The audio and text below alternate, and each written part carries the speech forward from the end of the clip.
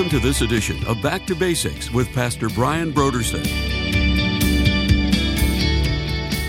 For me to love my wife, it's the best thing I could do for her and for me. For her to submit to me, it's the best thing she can do for me and for her. Because again, God has set things up to work in certain ways. And when we rebel against those things, when we resist those things, when we reject those things, we find that people that go down that road, they end up not so happy.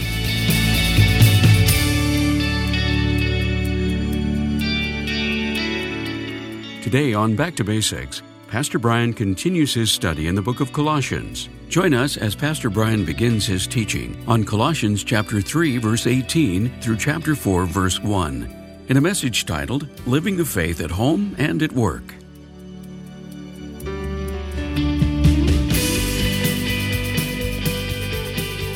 Now, here's Pastor Brian. Wives, submit to your own husbands as is fitting in the Lord. Husbands, love your wives and do not be bitter or harsh toward them. Children, obey your parents in all things, for this is well-pleasing to the Lord. Fathers, do not provoke or exasperate your children, lest they become discouraged. Bondservants, obey in all things your masters according to the flesh, not with eye service as men pleasers, but in sincerity of heart, fearing God. And whatever you do, do it heartily as to the Lord, not to men, knowing that from the Lord you will receive the reward of the inheritance, for you serve the Lord Christ. But he who does wrong will be repaid for what he has done, and there is no partiality.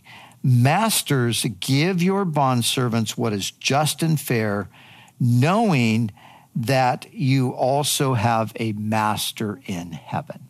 So here in these verses, Paul is talking about, obviously, he's talking about the marital relationship. He's talking about the family situation. And he's talking about life in the context of employment. Their context was the slave master context. But even that was more like the employee-employer of today. So in our next study, we're going to take a deep dive into what slavery looked like in the first century and in biblical times versus what it looked like in the Western world and the United States back in the early days of the country. And we're going to look at that specifically because it's a real big issue today. And many people are pushing against the Christian faith because they say the Christian faith supports slavery, which it absolutely did not. But we will talk about that in detail next time. But for our purposes this time, we're going to look at the servant-master relationship more as we would understand the employee-employer relationship.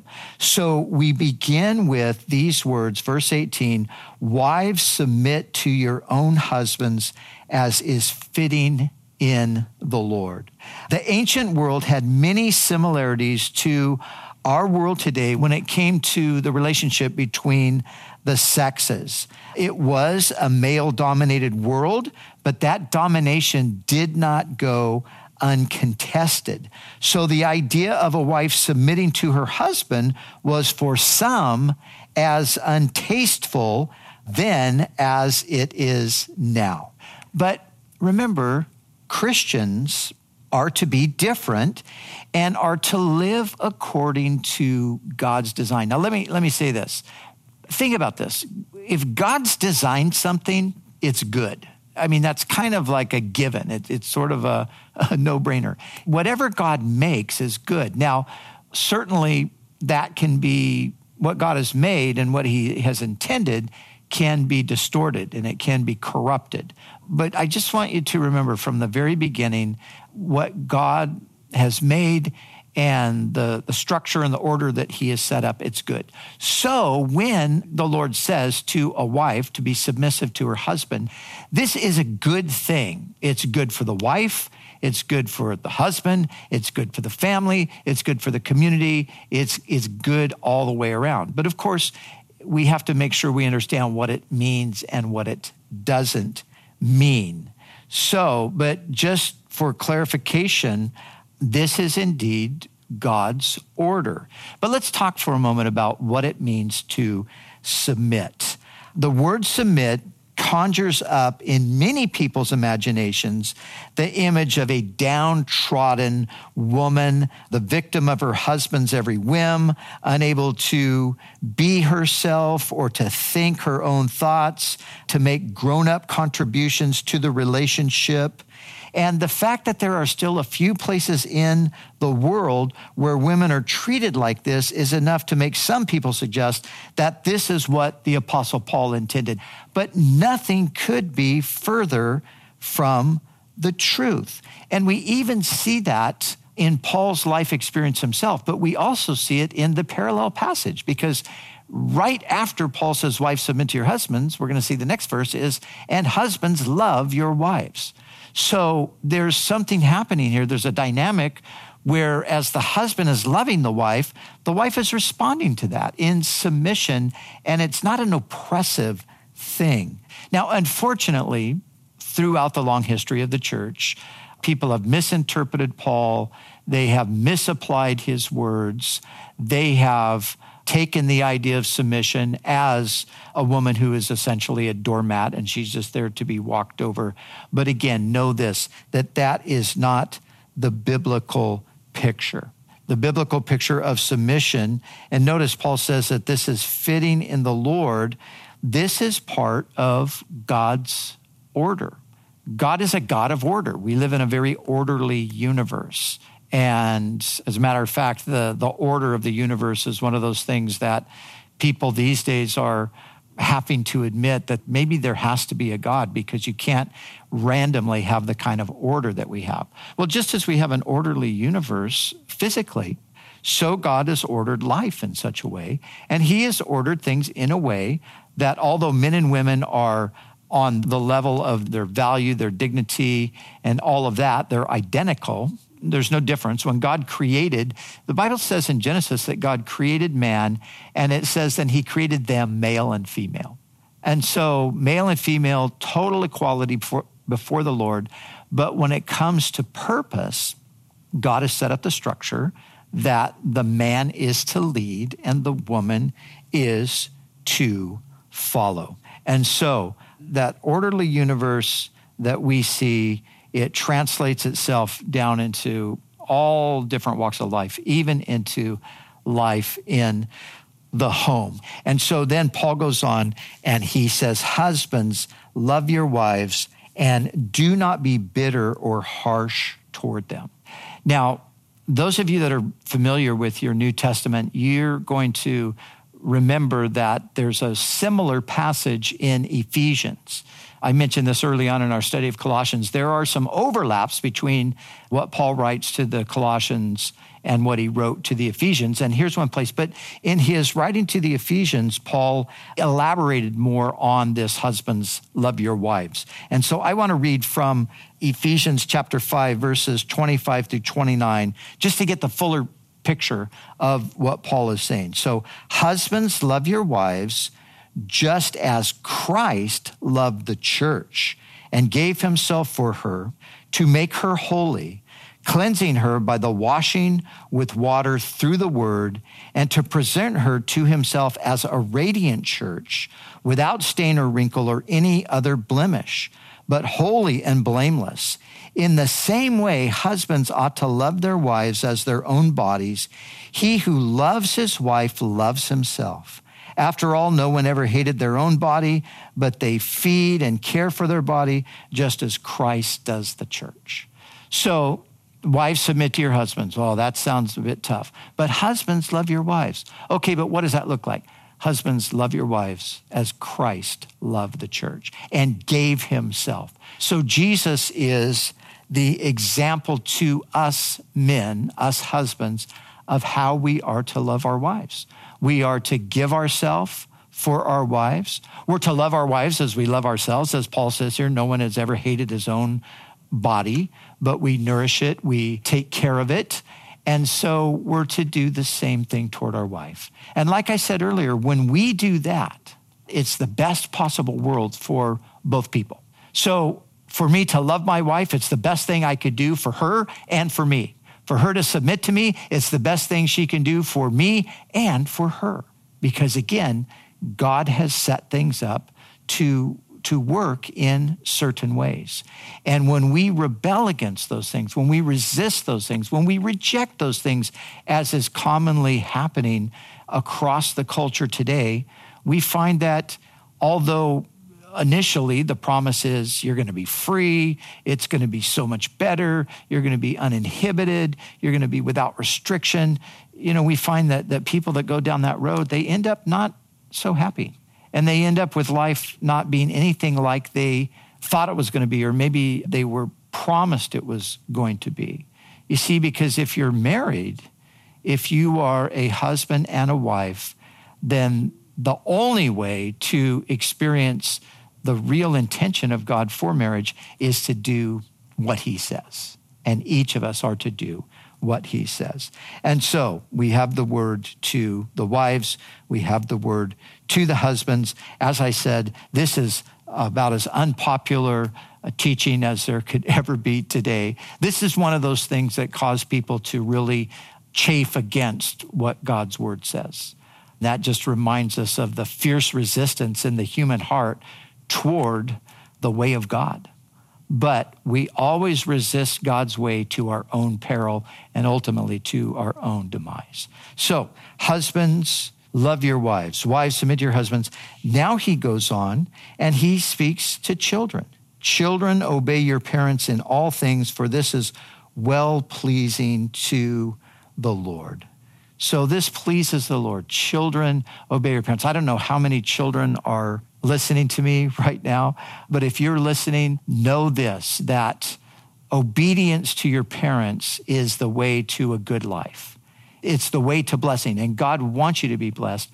And God's given us parents to help guide us and to watch over us. Now, we come to a certain age in life, we enter into the teen years or whatever, and then we start to think our parents don't know anything. They're wrong. I know what's right. I know what's best. My friends, they're the people that I want to listen to. I want to do what they're going to do because that's where all the fun is. That's where all the good things are going to happen. And the truth of the matter is, no, it doesn't work that way. And it's always hard for a younger generation to listen to an older generation, but a younger generation ought to listen to an older generation because an older generation used to be a younger generation. So, you see, we lived through this and we thought the same things. When I was a young teenager, I thought my parents don't know anything. Why would I listen to what they think? They're outdated. They're old-fashioned. But as time went on in life, I realized, man, they knew a lot more than I thought they did. And had I taken their advice and either done the things they told me to do or not done the things that they told me not to do, things would have been so much better. And again, this is the way God has set it up. Now, let me say this. When we're talking about children obeying parents, we're talking about children who are under the authority of parents. And the reason I bring this up is because sometimes I get adults asking me about, what is my relationship to my parents like now? Well, we want to honor our parents all throughout our lives, but of course there comes a point where we're no longer under their authority. But if we are under their authority, we have to remember that God has set it up this way, and they're looking out for our best interests. Now, maybe you're saying, well, my parents aren't Christians, and that's something to pray about for sure. But that doesn't mean that they don't love you, and it doesn't mean that they don't have your best in mind, and it very well could be that their advice and counsel and all that can be very helpful to you, even if they are not Christians at this point. So that's it. Just want to leave it at that. But this pleases the Lord. Remember that. This pleases the Lord. When you obey your parents, and I'm even thinking of some 17, 18, 19-year-olds, maybe you're still living at home, and your parents are needing you to do things. They're wanting you to be helpful. They're wanting you to just take some responsibility. As you do that, that pleases the Lord. That's a way that you can please the Lord. And so he goes from children to speaking not to parents collectively, but in this case, speaking to fathers. Fathers, do not provoke your children. And the word provoke is also translated exasperate. Do not exasperate your children. How do we do that? Well, we do that by putting on them unreal expectations. We do that by constantly writing them and constantly degrading them, perhaps, or putting them down, or making them feel like they're not living up to whatever standard it is that we have for them. Paul says, fathers, don't do that. Don't provoke them, because this will break them. This will discourage them to the point sometimes of just giving up.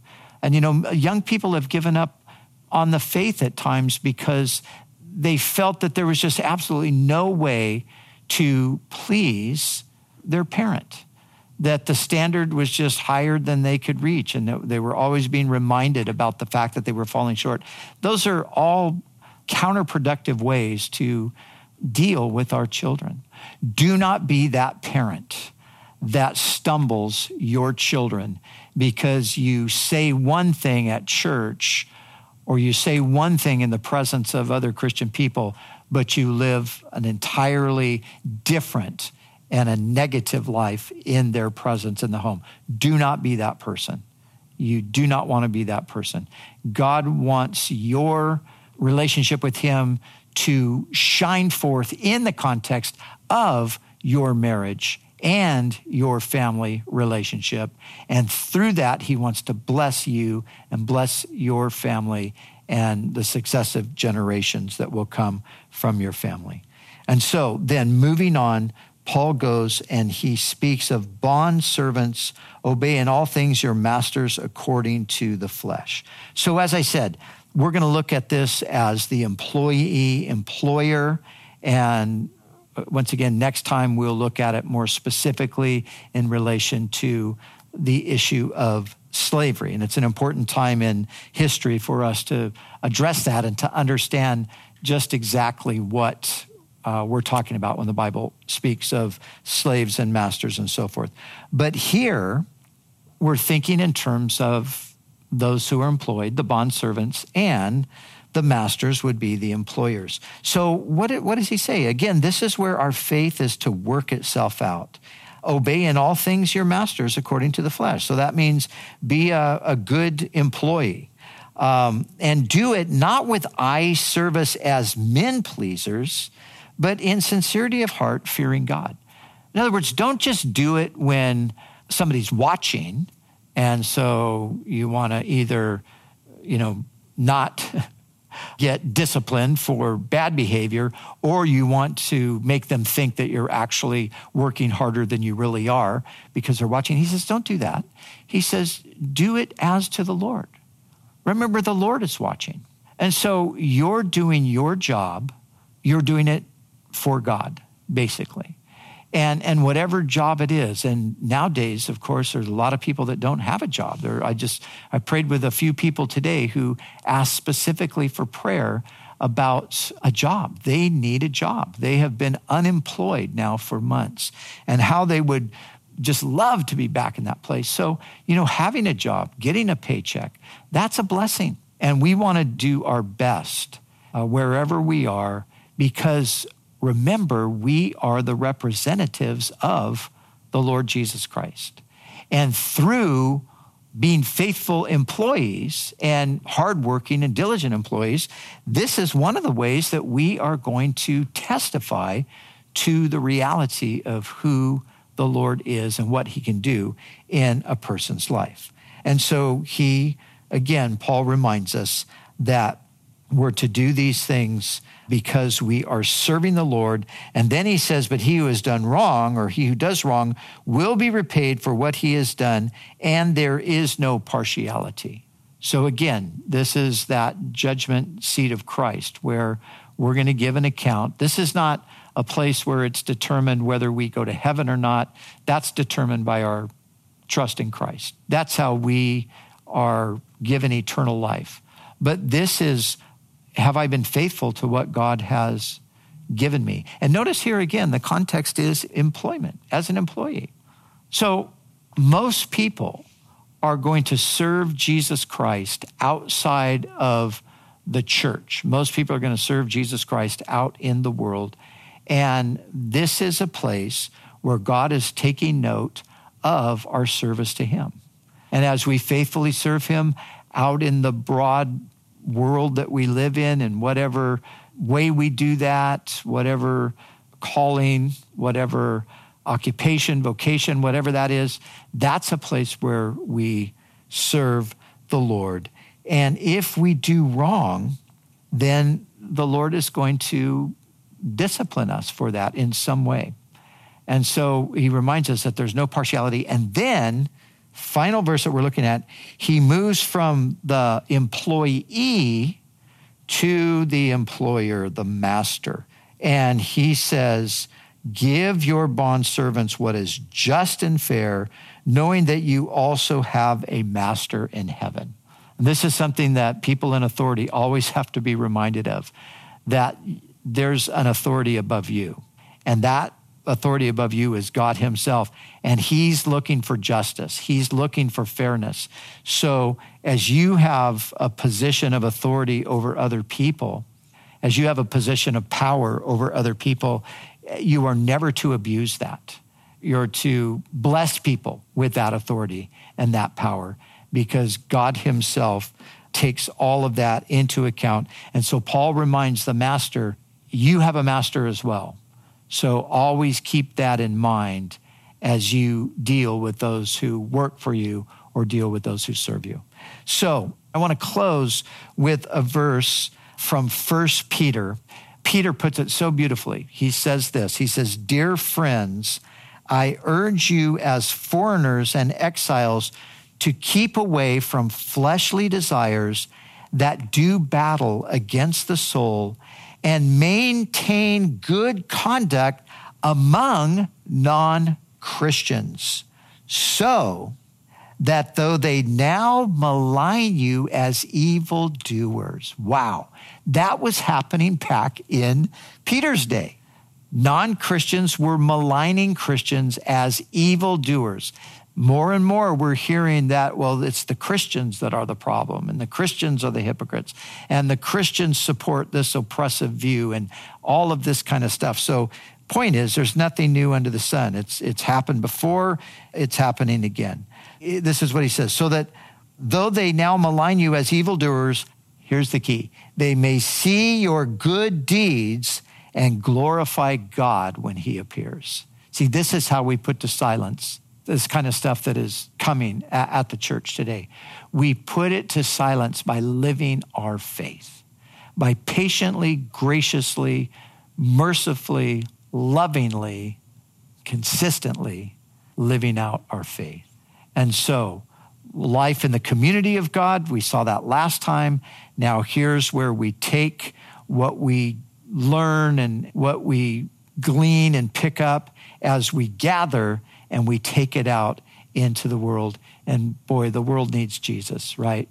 The world just so desperately needs Jesus. Let's not give up hope, because Christ is the answer. We know Christ. Let's let him work in us and let him work through us so that others might see the truth of the gospel, that others might see the goodness of the gospel, and likewise put their hope and their trust in Jesus.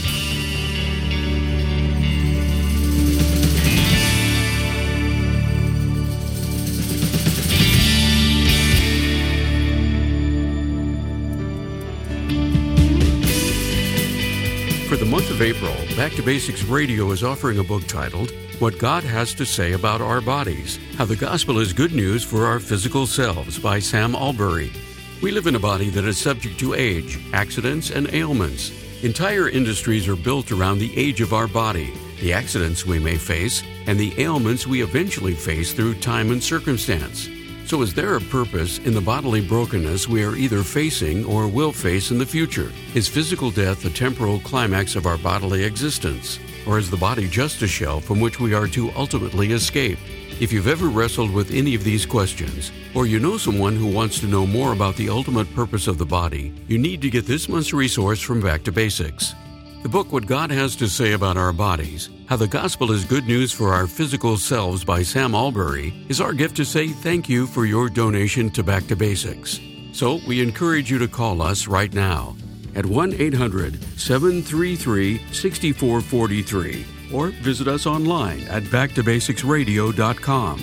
We'd also like to remind you that all of our other resources are waiting for you at backtobasicsradio.com or by calling our request line at 1-800-733-6443. That's 1-800-733-6443. Our desire is to encourage you in your daily walk with God. We'll continue tomorrow with more valuable insights from Pastor Brian as we study together in the book of Colossians.